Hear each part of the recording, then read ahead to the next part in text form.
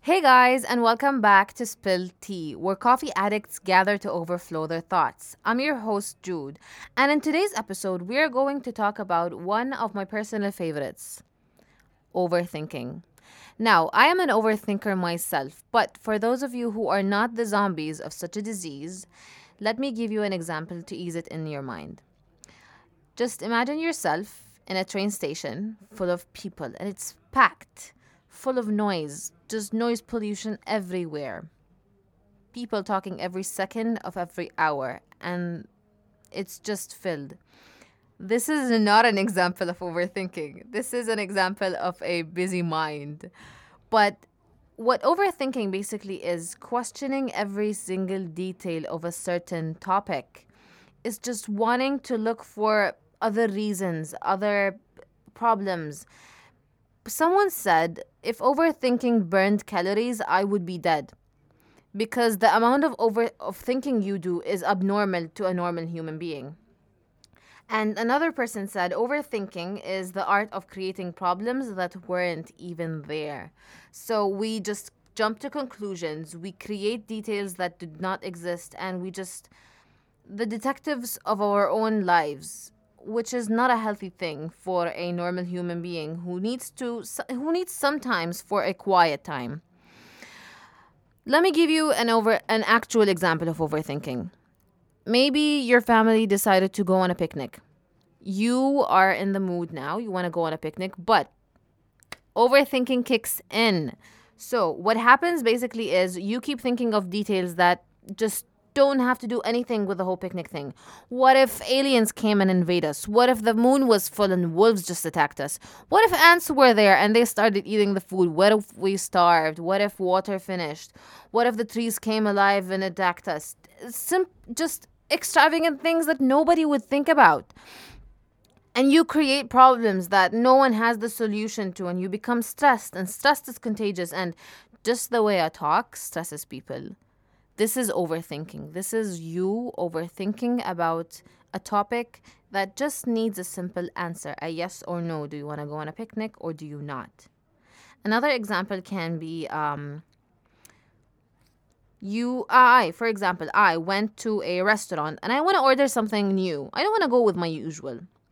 But I have the menu and I have the waitress waiting for me to take my order, and I think about what I want to eat. This is the time where overthinking jumps and just takes control of my mind.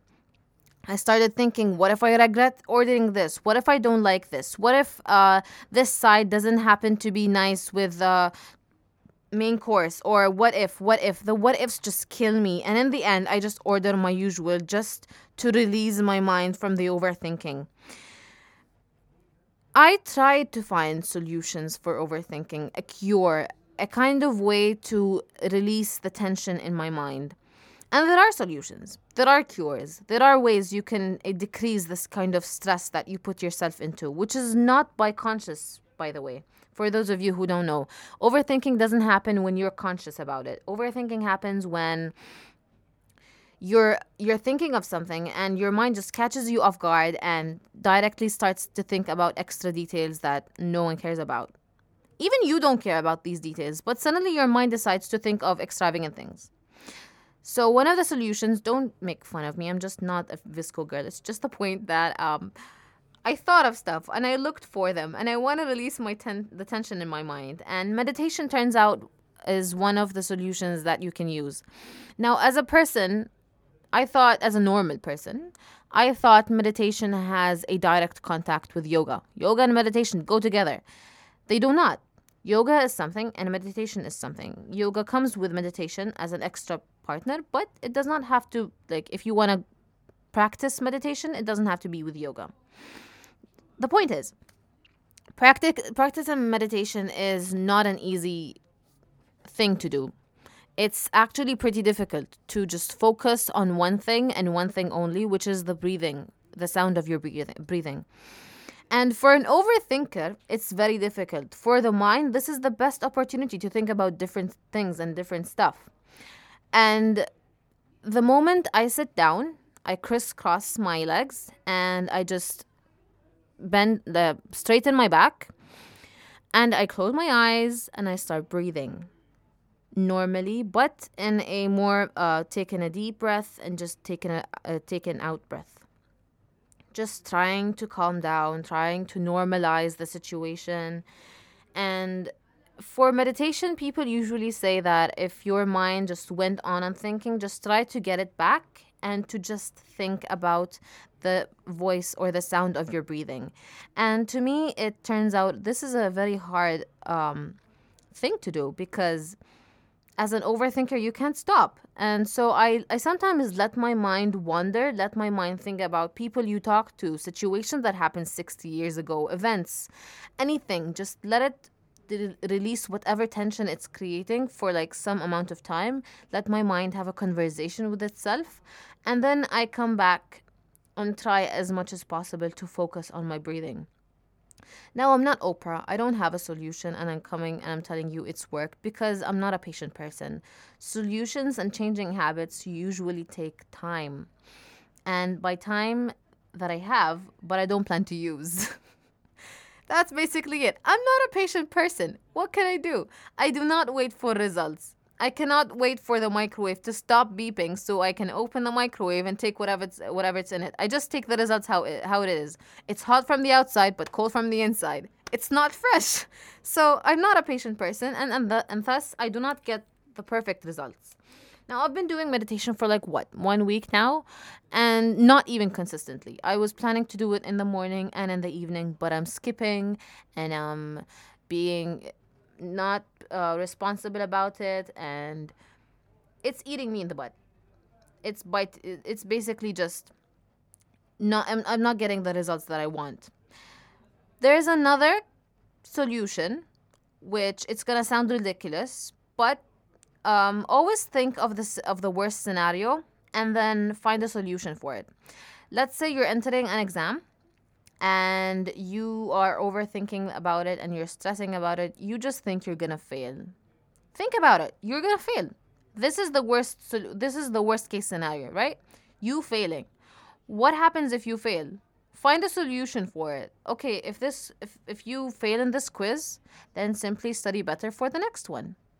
Yes, you're gonna feel a bit ashamed. You're gonna feel embarrassed. You're gonna feel um, conscious about your, I don't know, your feelings, and you're gonna see that maybe I'm a failure, but you're not. People fail.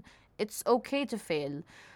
So, in my mind, this is kind of a bit hard to do, to think of the worst situations and then find a solution for them, because thinking of the situation itself is terrifying. Let me tell you that it's not an easy. Nothing is easy. Nothing is easy.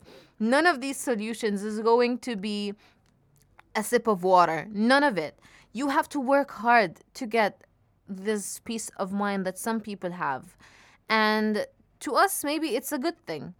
Maybe you're a creative person, and by overthinking, sometimes overthinking helps. It's not totally bad thing.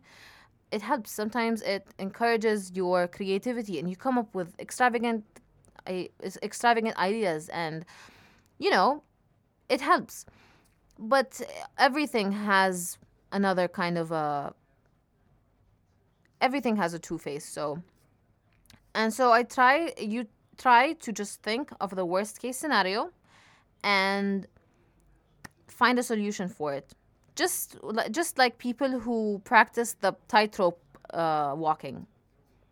They know what's the worst case scenario. If they keep overthinking it, they're never gonna go on that tightrope. They're never gonna be these people who we watch in circuses. They're gonna always be these people who are sitting in the corner overthinking about what if they fall.